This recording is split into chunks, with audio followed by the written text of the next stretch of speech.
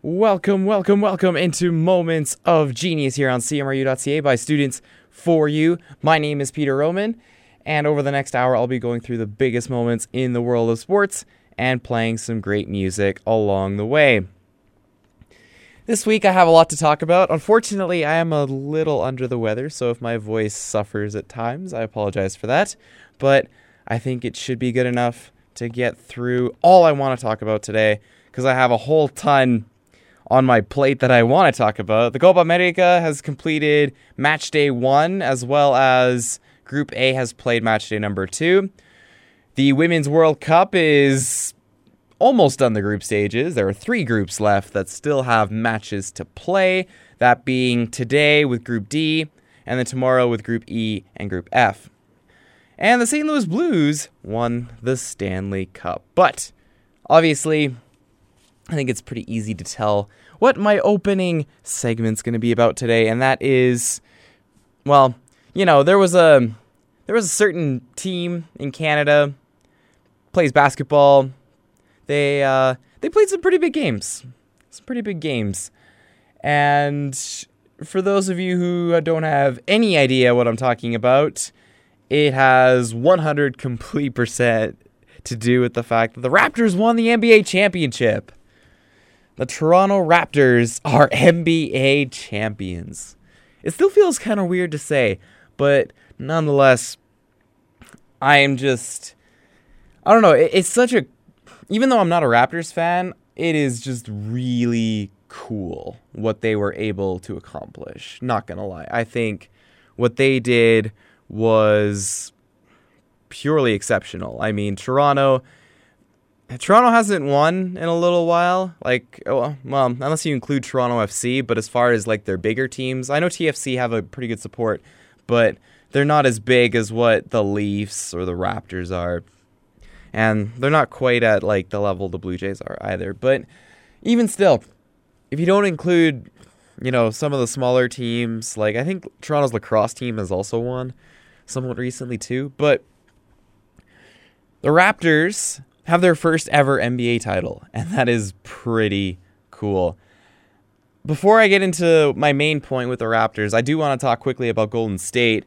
I feel bad for them. I really feel bad for Golden State. I mean, it's just, like, for the Warriors, Klay Thompson in Game 6, which was the last game of the series that Toronto ended up winning, he tore his ACL. And that, coupled with Kevin Durant's Achilles injury, basically takes the Warriors out of any contention next season. I'm not willing to say their dynasty is over yet, because certainly when their guys are healthy again, I wouldn't put it past them to maybe win another championship. But at least for next year, I think the dynasty is certainly at least put on hold, with the possibility of being completely ending. So, I mean, for Warriors fans, should they be upset? Not really. I mean, this team, in 5 seasons, they ended up winning 3 championships, 5 straight NBA Finals appearances, 73-win season, and they've played some of the best basketball that I think has, you know, been seen in this generation. Maybe some of the best basketball ever, you could argue, especially when they went and like swept the entire postseason, which I think was still in itself pretty crazy. But nonetheless, on to the Raptors. I felt bad for Golden State, but you know what? Toronto went out and earned it. Because despite the injuries, so many teams have played Golden State when they were hurt, but they failed to take advantage. There's been so many teams that have played an injured Golden State team and haven't won. Why? Because they couldn't take advantage of the situation, and they still lost to a really good team. Toronto did not. Toronto beat them. And so they rightfully earned their first ever NBA championship. And for the realization that Kyle Lowry and Marc Gasol and all these other guys are going to, and even Jeremy Lin. Jeremy Lin's going to have a championship ring. That is quite something to think about. I know Lynn barely played for them, but even still pretty crazy. And it's an unbelievable sporting moment. And with the exception of the parade that ended on such a horrible note, and my condolences go out to all the victims of that tragedy, because that kind of stuff is just, it's hard to think about how all this happiness and all this celebration, and then there was the shooting at the championship parade towards the end, which obviously puts a damper on anything sporting related, because you feel for the victims, because that goes way beyond anything sporting related. But at least for in the moment, the parade was good up until that point. And you know what? Like, to see that many people celebrating after they won Game 6 in the streets of Toronto was pretty cool. Even though I'm not a Raptors fan, I can appreciate what that feels like to win a championship for the first time ever, because my Philadelphia Eagles did the same thing. So it's truly something that I think people should cherish and remember fondly, especially Raptors fans, especially for the ones that have been there forever, because the diehards, like, this is more for them. For the bandwagon fans, I mean, I don't know, I guess enjoy it, because the Raptors probably, I don't think they mind having bandwagon fans, but for the diehards, this was really for them. It really was. And I don't know, when I look back on Toronto's championship run, I think back to all the moments of genius that they produced. And I know I'm quoting my own show title, but that's okay, because it works here. So, like, how should Toronto's championship this year be remembered? It should be remembered in moments, because there's so many great ones during this postseason. There really was. I mean, you can go to Game 6 and look at all the big plays. Like, how about Fred VanVleet hitting those big-time three-pointers? Or maybe you want to go to Game 4 when Kawhi Leonard just completely took over in the second half. Or maybe you want to look at Game 3. Danny Green hit 6 threes in Game 3 of the finals. Or how about you go to Game 1? Pascal Siakam it felt like he didn't miss a single shot that entire game. And that's pretty much what it felt like to me watching the game anyway. So there was that. And then, I mean, how about conference finals? Game 6. Kawhi dunking on Giannis. That was a pretty cool moment, not going to lie. Or even Game 1 of the conference finals. How about Kyle Lowry hitting a career-high 7 threes? That was a really cool moment. Or how about the perseverance in Game 3 in double overtime?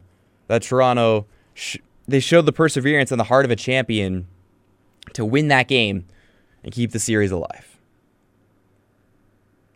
Or maybe you want to look back at the shot. When Kawhi put it up and it hit the rim 4 times and dropped in against Philadelphia in Game 7.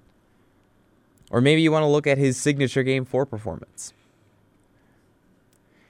My point kind of is that there are so many great defining moments in this championship for Toronto, and they should all be remembered very fondly, regardless of whether Kawhi leaves or Kawhi stays or whatever happens this offseason. The Raptors have this, and I'm really happy, because Canadian basketball needed something like this. Every other sport in Canadian history has some kind of really big, awesome moment. Canadian basketball was lacking that until this season. Because you think about the other sports, obviously in hockey, you think about the gold medals, you think about the golden goal, all of that stuff. You think about in track and field, how about Donovan Bailey winning gold medals, or Andre DeGrasse? How about swimming, Penny Oleksiak over the last Olympics when she won gold, right? Or maybe you want to go to a different sport. Maybe you want to go to soccer. Well, I know the Canadian men's team is terrible, but the Canadian women's team has won back-to-back bronze medals at the Olympics. And like I said, Toronto FC won the treble in 2017. So there are moments in Canadian soccer. There are moments in Canadian track. There are moments in Canadian swimming. There are moments in Canadian hockey.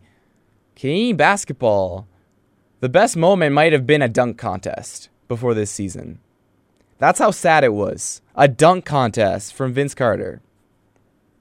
But now they have this Raptors team with this NBA championship.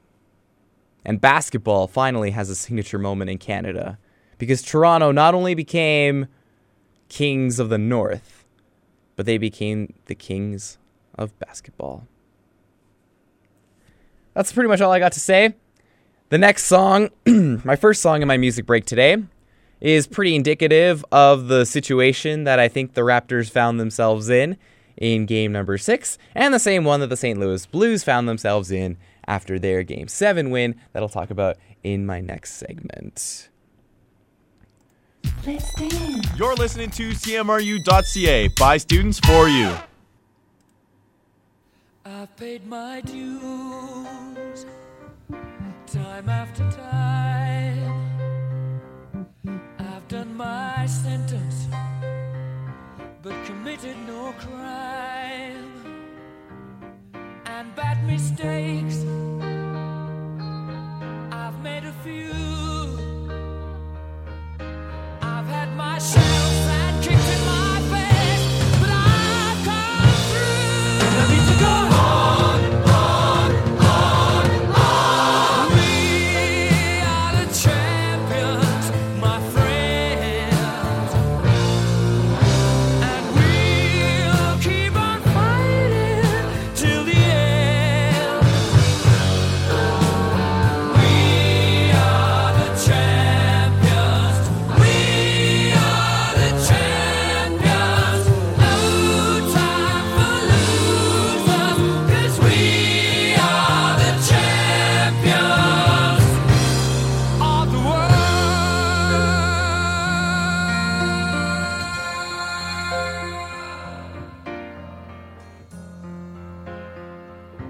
I've taken my bows and my curtain calls.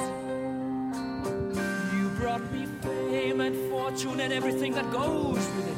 I thank you all, but it's been no bed of roses, no pleasure cruise. I consider it a challenge before the whole human race, and I ain't gonna lose. I need to go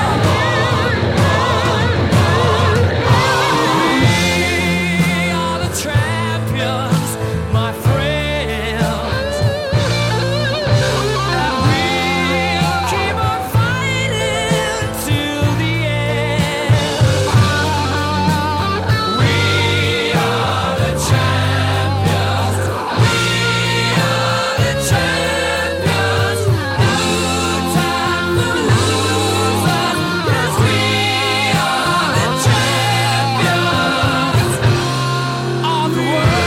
We are the champions, my friends, and we'll keep on fighting till the end. Oh, we are the champions. We are the champions. No time for losers, 'cause we are the champions.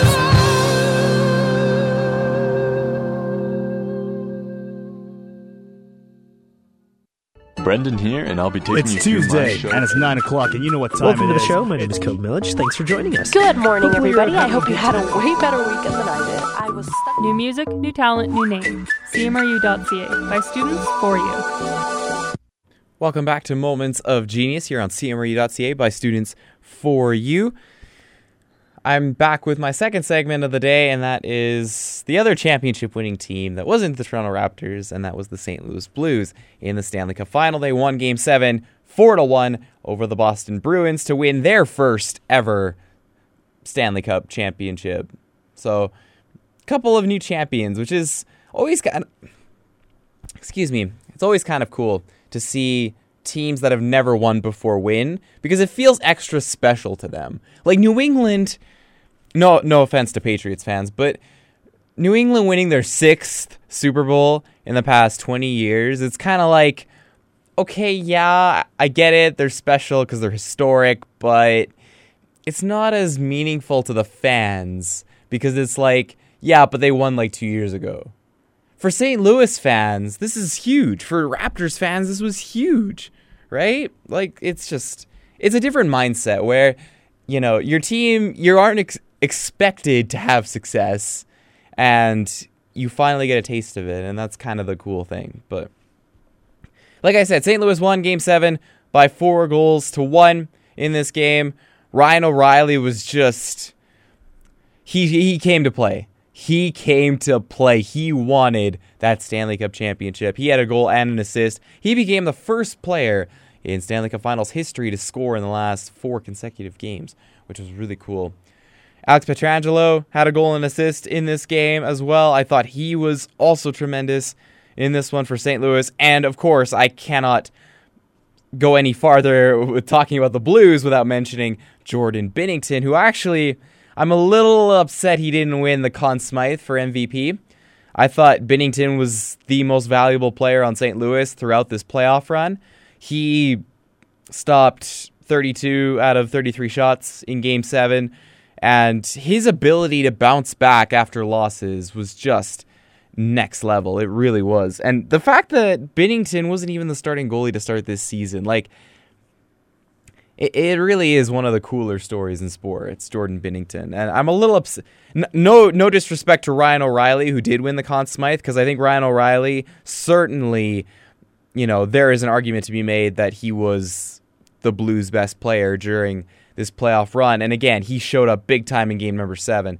But I just think Binnington was really the reason why St. Louis ended up hoisting the Stanley Cup for the first time. But that's just my opinion. Of course, I have no problem with O'Reilly winning it. I just would have preferred Binnington. But for St. Louis fans, I don't think they care. A championship is a championship for the St. Louis Blues, and they fully earned it. It wasn't easy for St. Louis. They were last place in the NHL in January. They made the playoffs and then went 6 with the Jets. They went 7 with the Stars in double overtime in that Game 7 before Patrick Maroon ended up being the hero. And then they had to go another 6 with the Sharks, and they went 7 in the Cup final against the Bruins. It wasn't easy, but you can't say they didn't earn it, because they really did.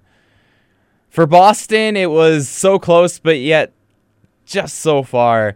And amazingly, it's a little ironic, because this Game 7, what it felt like to me was what Boston did to Vancouver in 2011. It felt very similar as far as how the Game 7 went and how dominant one team was over the other. So just a little bit of a unfortunate parallel for Bruins fans. But in the end, Tuukka Rask was brilliant in this entire Stanley Cup Final Series. And in fact, I think... I know a lot of people on social media actually wanted Rask to win the Conn Smythe despite being on the losing team, which has only happened a very few number of times in history. But Rask, despite maybe not having his best game ever in Game 7, was certainly the Bruins' best player, I think, throughout the playoff run. And it says a lot that in Game 7, with all the marbles on the line, the Bruins' best players, Patrice Bergeron, Brad Marchand, and David Pastrnak, who, again, I'm not saying... like, they've been great the whole playoffs. But in the biggest game of the year, in Game 7, those 3 are the best players on the team offensively. And they had nothing. Nothing. St. Louis's best players, Ryan O'Reilly, he showed up. And Tarasenko, he had an assist in the game. Like, Braden Shen had a goal. So... Blues' best players showed up. Boston's didn't in this Game 7. And it's cruel because of the fine margins in sports, but that's just the reality of what it is. It's fine margins. And for St. Louis, they were on the good end of that this time. And Blues fans, they have a championship. A Stanley Cup is now in the possession of the St. Louis Blues, which is really cool. Just like it was cool to see Washington win last year, although, being perfectly honest, I would have rather seen Vegas. But that's a different discussion. I was happier for Ovechkin. It's just Vegas were the kind of the cooler story. But nonetheless, congratulations to St. Louis. Congratulations to Toronto. And to any of the other first-time champions that there might be this summer, looking at the international tournament specifically. You know, it means something to win any championship, but it feels almost more satisfying and more, I guess, just exciting when it's the first one. Because the first one is the hardest to win. And then after that, they obviously all mean something. But I think the first one is always just that little bit extra more special. Anyway, that's all I got. Stanley Cup Final, NBA Finals segments wrapped up. I will get into my international soccer Women's World Cup like I mentioned. Only 3 groups have games left to play. I'll recap the entirety of Group A, Group B, and Group C, and then the results so far out of Group D, Group E, and Group F.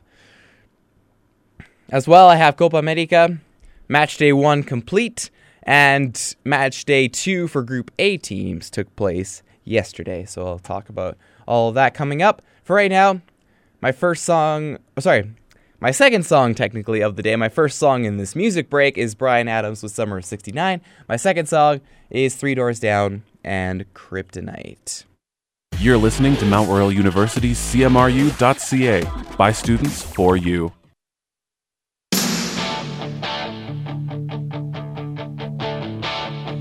I got my first real 6-string, bought it at the 5 and dime, played it till my fingers bled, was the summer of 69.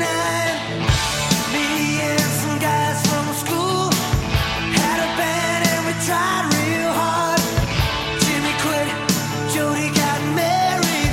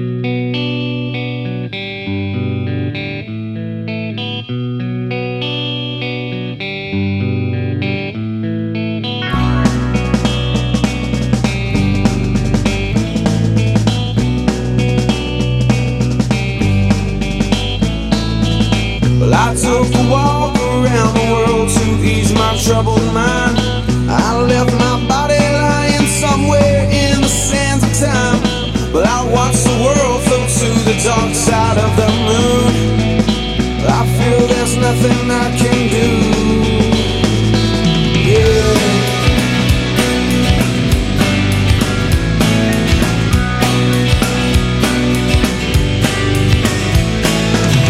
I watched the world fall to the dark side of the moon. After all, I knew it had to be something to do with you. I really don't mind what happens now and then, as long as you'll be my friend at the end. If I go crazy, then will you still call me Superman? If I'm alive and well, will you be there holding my hand? I'll keep you by my side with my superhuman might, kryptonite.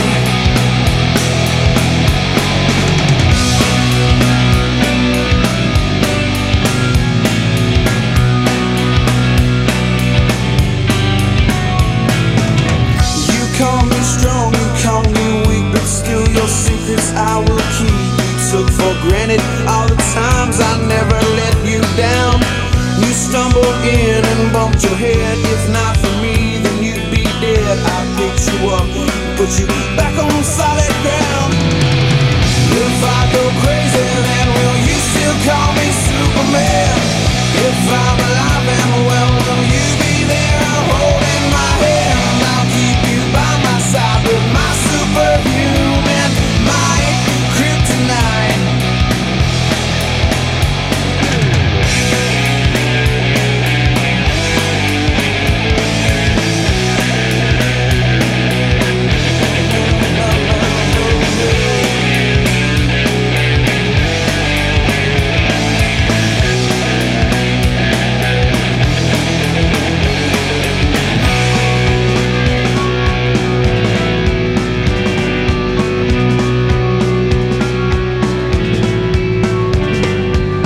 If I go crazy, then will you still call me Superman?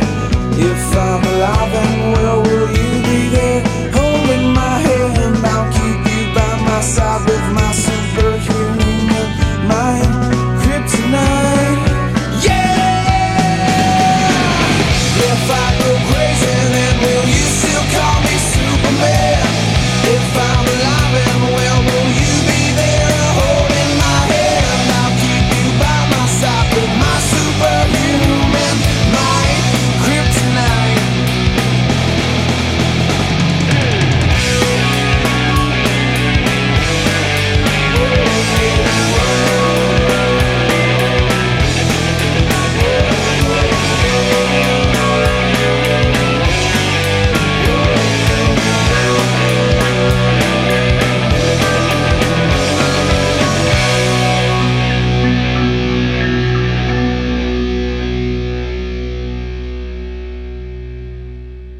CMRU.ca. By students, for you. Welcome back to Moments of Genius here on CMRU.ca by students for you. My name is Peter, and I'm into the second half of my show today.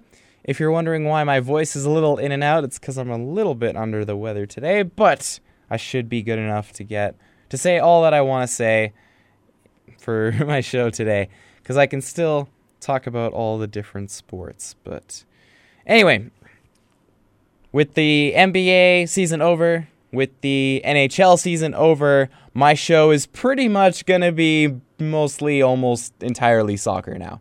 So the international soccer tournaments are well underway. The Women's World Cup is almost done the group stages. The Copa America has finished its first match day. And once the Africa Cup of Nations gets going, like once they get into the later rounds of that tournament, I'll start talking about that one too. Like I mentioned in kind of my previews to all of these, the Gold Cup is kind of the only one that I really don't care about, because the Gold Cup has such little prestige in comparison to all the other tournaments, and has such little star power in comparison to all the other tournaments. And I know people try and care about that tournament, but with the Confederations Cup no longer existing, there really isn't much incentive in winning the Gold Cup. Because in the North American region, there's Mexico, there's the United States, and Costa Rica, who are kind of the three really good sides. And then you have some, decent sides in there, the likes of Jamaica and Panama and teams like that. And then you get the tier below that, that's where like Canada is with like Haiti and stuff like that. And then you get a tier even below that, and those are the teams who don't qualify for the Gold Cup. So that's pretty much the North American region. In the Copa America, I mean, you have like soccer powerhouses like Brazil, Argentina, Colombia, Uruguay, Chile. And then even the bottom teams in South America, like if you look at Bolivia or Venezuela or Paraguay, like the teams who are a little bit lower on the table, those teams are still pretty good and would beat almost all North American sides, with the exception of, again, maybe the top three that I mentioned, the United States, Mexico, and Costa Rica. With the exception of those three, the other South American teams would probably beat almost everybody else. And then, like in Africa, I know the bottom of the African talent pool is certainly more comparable to the North American one, but the top end is really high because you got teams like Senegal, you got teams like Nigeria, you got teams like Egypt that have players that are just on a completely different level to what you see in the North American region right now. It doesn't mean that that region is, doomed or that, they can't get better. Of course they can get better. And, they have young players with lots of potential, but as far as established bona fide superstars, that region is lacking. And then, as far as the Women's World Cup, I mean, that's the best of the best, minus one player, but that's for different reasons. Anyway, enough of that. So, on to the Women's World Cup. So I recapped match day number 1 on my previous show, and so now I'm doing everything since match day number 1, starting in Group A, where Group A is finally now complete, with France finishing on top with 9 points. They got 3 wins out of 3. Norway ended up being the second place team in this group, Nigeria in third, and South Korea in fourth. My bracket had South Korea in second, so I got that one way wrong. Fully willing to admit that. But I did have France in first, which, feels pretty good. Anyway, that I got at least the group winner right. Match day number 2, France beat Norway by 2 goals to 1. Nigeria beat South Korea 2-0, which pretty much eliminated the Asian side's hopes of progressing into the round of 16. And then match day 3, and I know VAR has been very controversial over both actually international soccer tournaments going on right now, both the Copa America and the Women's World Cup, but it's not because VAR is bad, and this is, I think, the wrong perception people get, is that they think that the video assistant referee is a bad thing, and that, look at all this controversy, look at all this, blah, blah, blah, blah, blah. That's not actually true. The controversy is not because of the video, like a video assistant referee, it's because of the laws of the game. So FIFA's rule book for the rules of soccer, the way they're written, that's the problem right now, is that there's a lot of judgmental, like very gray written rules that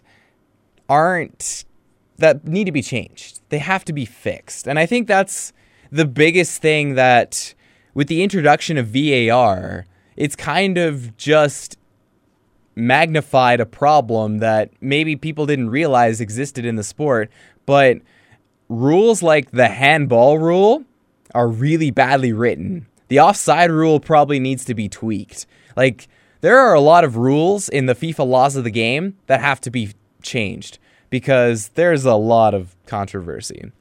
And in the France-Nigeria case, because this is what I was getting to, in this one, it was the fact that the goalkeeper jumped slightly early off her line. And I hated this call because I don't think it disrupts the shot.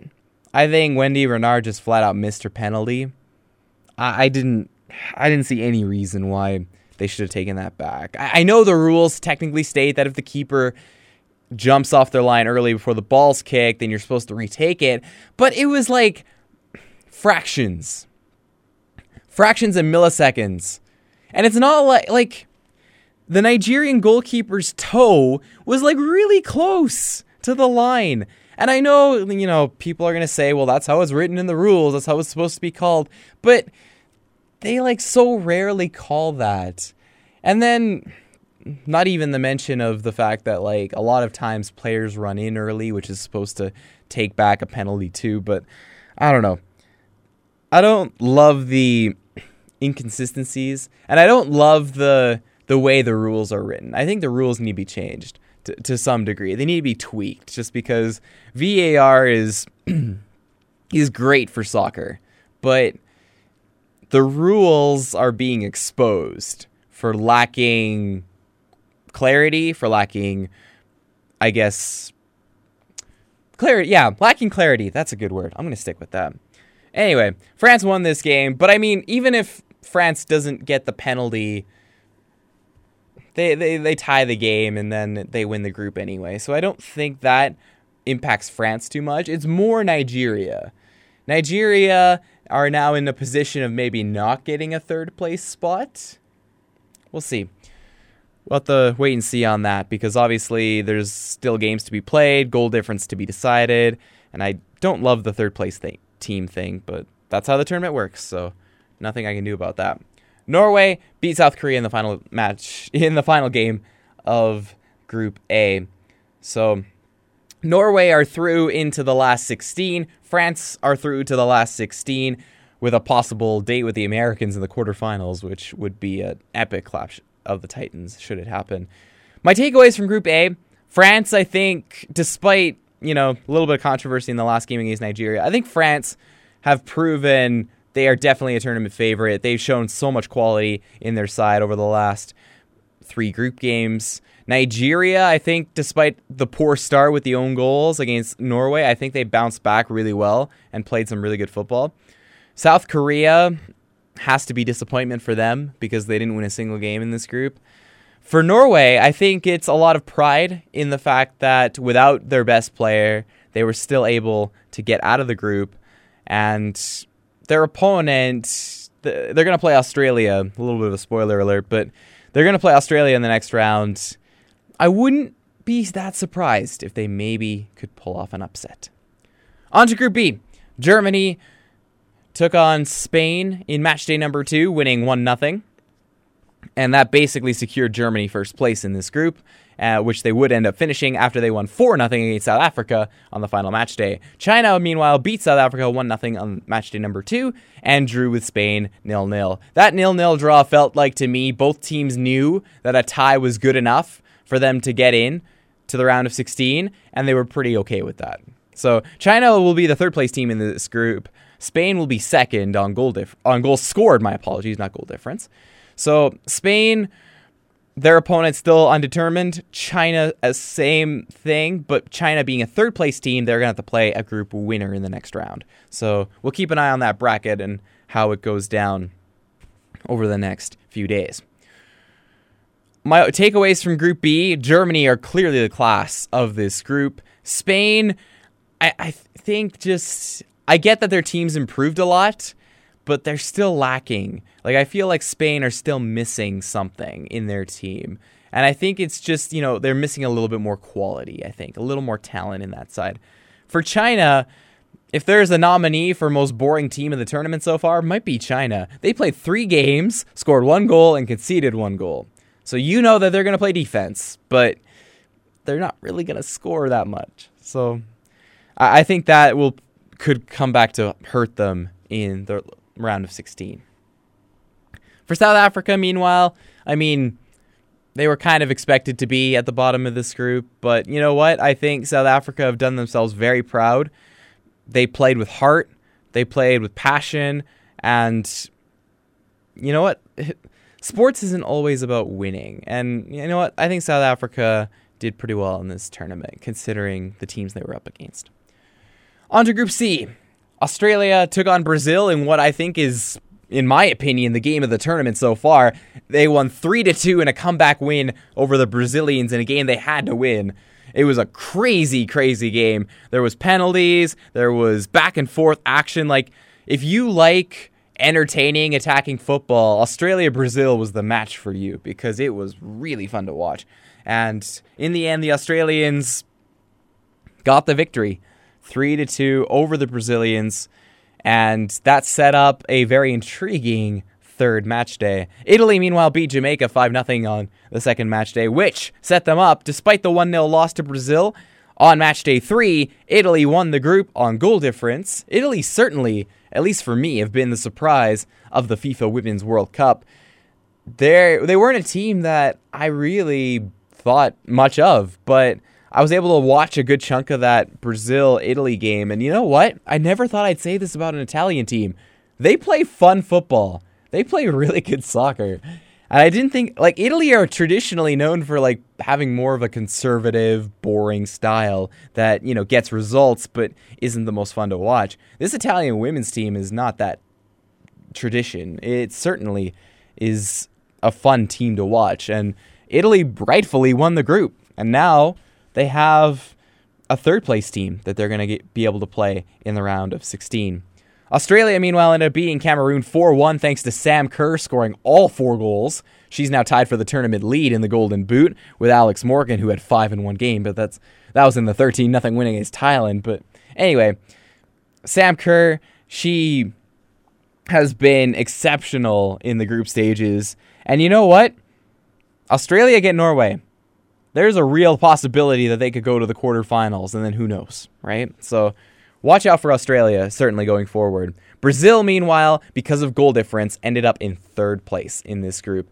And despite Marta breaking a record and making history, scoring the most goals ever in a World Cup by male or female, they're going to have to play either Germany or France in the round of 16. And for Brazil, that's probably the end of their tournament. I'm not saying an upset couldn't happen, but certainly it doesn't look that promising for the Brazilians, and having to play France or having to play Germany is certainly not what they were hoping would come out of the group.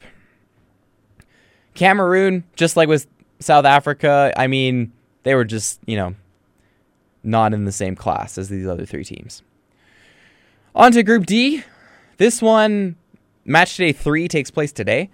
England beat Argentina in match day 2, 1-0. Japan beat Scotland 2-1, which pretty much eliminates the Scots from a round of 16 berth. England and Japan play each other today in what will be a fight for first place in this group. Argentina, meanwhile, a win could get them into the round of 16. A loss or a tie would probably eliminate them. So, a lot to play for in Group D right now. England have been probably the most impressive team in this group so far, but Japan certainly have the quality to win any game against any opponent because they have a very good team. And I think for Japan, Iwabuchi being hurting the first game really hurt them because she, I thought, was so critical in their win against Scotland in comparison to the draw they had with Argentina. On to Group E, Canada won 2-0 against New Zealand. Despite Canada playing one of the most boring games in the tournament against Cameroon, they were actually a lot more exciting and a lot more entertaining to watch in this one against New Zealand. Rightfully won 2-0. Canada's defense continues to be exceptional. They might have the best defense in this tournament. And of course, the big concern is goal scoring, but you know what? They proved they got some of that in their team. I still have a little bit of concerns with the creativity in midfield, but you know what? Canada showed a lot to me against the New Zealand team that was clearly going to park the bus, and so I give them a lot of credit for that. Netherlands beat Cameroon 3-1 in the second match day. My apologies. And so Canada will play the Netherlands for first place. New Zealand and Cameroon technically are still alive, but one of them would have to win on the final match day in order to try and get one of the third place spots. And then finally on to Group F. The United States beat Chile 3-0 despite Christiane Endler putting in a historically good performance. Like, Endler, I know people were saying on social media she might be the best goalkeeper in the world. She's playing like it right now. If it weren't for Endler in the Chilean goal, I mean, Chile would have been Thailand in that game. They would have lost by a ridiculously high margin. But Endler made some spectacular saves in this game.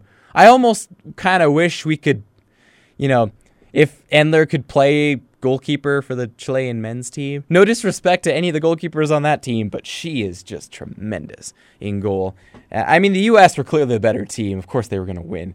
I mean, the United States, one of the favorites, Chile, first-time tournament, debutants, but Endler is spectacular, and I'm really glad Chile at least have a tremendous world-class goalkeeper. Sweden beat Thailand 5-1. I don't think that was that surprising, but Thailand scored a goal, and you know what? For them, that's a win. They scored a goal. That's a win in itself. So, Group F, Sweden and the U.S. will play each other for first. Chile and Thailand... Well, actually, Thailand's goal difference probably pretty much eliminates them. Chile could still get in, but they probably need a convincing win over Thailand in order to get into the knockout stages. That's it. That's all I got. Women's World Cup. Almost done the group stages, and then we'll be on to the round of 16. And in a couple weeks' time, we will have a Women's World Cup champion. So a lot to be excited about for sure. Coming up in my last segment, Copa America recap, Match Day 1, as well as Match Day 2 for Group A, which is Brazil's group. For right now, just the one song in my music break, Alice Cooper and School's Out. You're listening to CMRU.ca by students for you.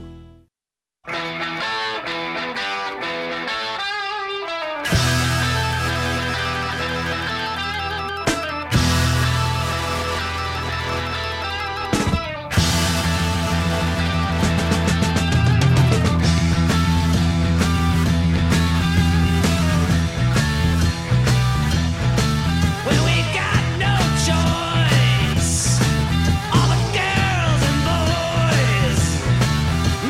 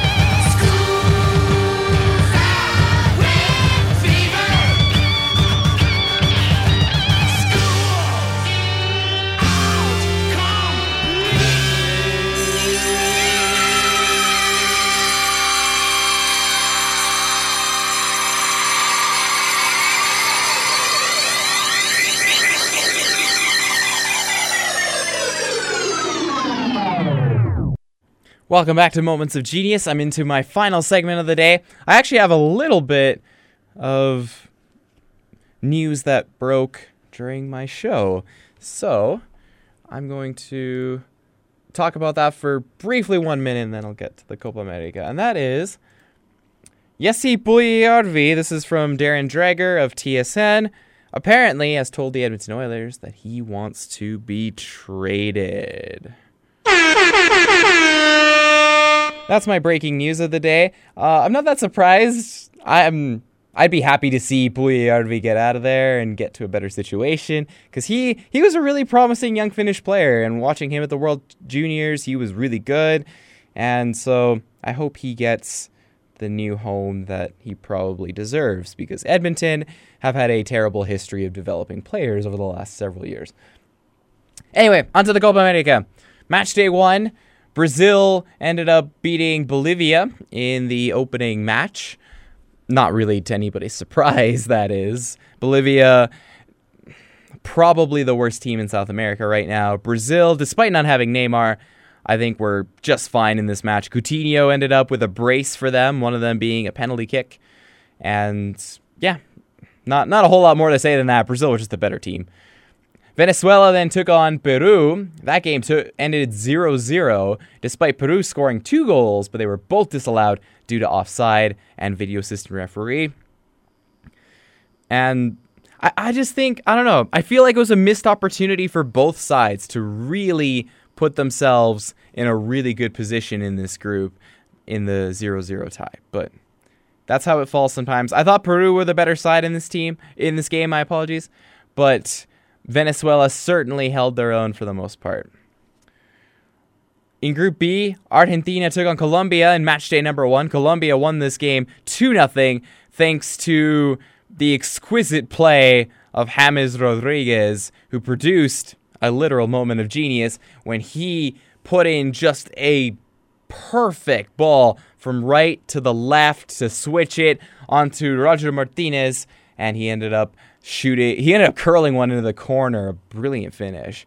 And it was Zapata who sealed the deal with the second goal. Argentina were really close to scoring in this game. Messi had a header from point blank that he missed. David Ospina was brilliant for Colombia in goal. And in the end, not a great start for Argentina, but certainly not one that is a death sentence by any means, but one that, you know, there are concerns with this Argentina team. And there's a reason why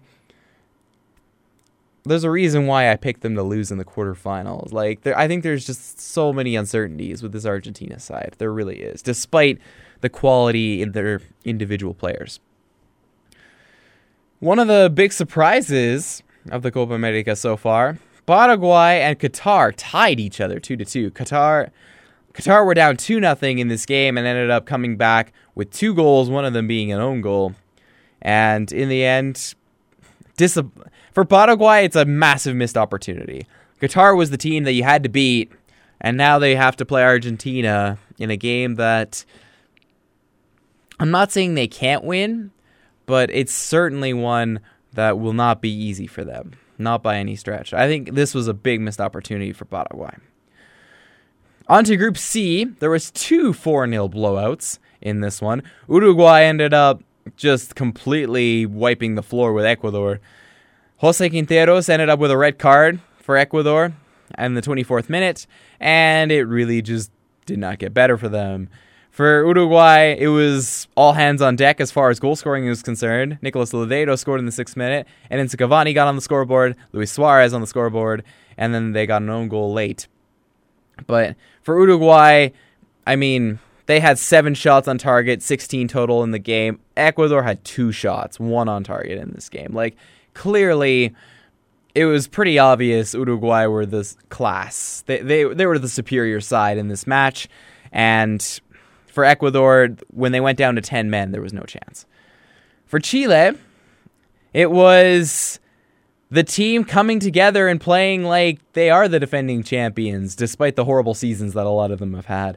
And Eduardo Vargas got on the scoreboard twice. Bulgar opened the scoring for them, and Alexis Sanchez scored, which was so nice to see. After the horrible season he's had at Manchester United, to see Sanchez on the board Very nice to see. Group A, match day 2, Peru beat Bolivia 3-1. Despite conceding the first goal, they came back and won 3-1, putting themselves in a position where they could win the group because Brazil tied Venezuela 0-0. So Peru and Brazil will play for first place in Group A. Venezuela, meanwhile, will play Bolivia, with third place still very much alive for them and a spot in the quarterfinals. That's pretty much it. That's all I got to say about the Copa America. I want to thank everybody for tuning in today. And remember to tune in all summer long to Moments of Genius and to all the other great shows that go on here on CMRU.ca. All kinds of variety for, whatever your interests are. We have it on this station this summer. Just be sure to go to the website and check the program schedule. My last song of the day, Van Halen and Jump.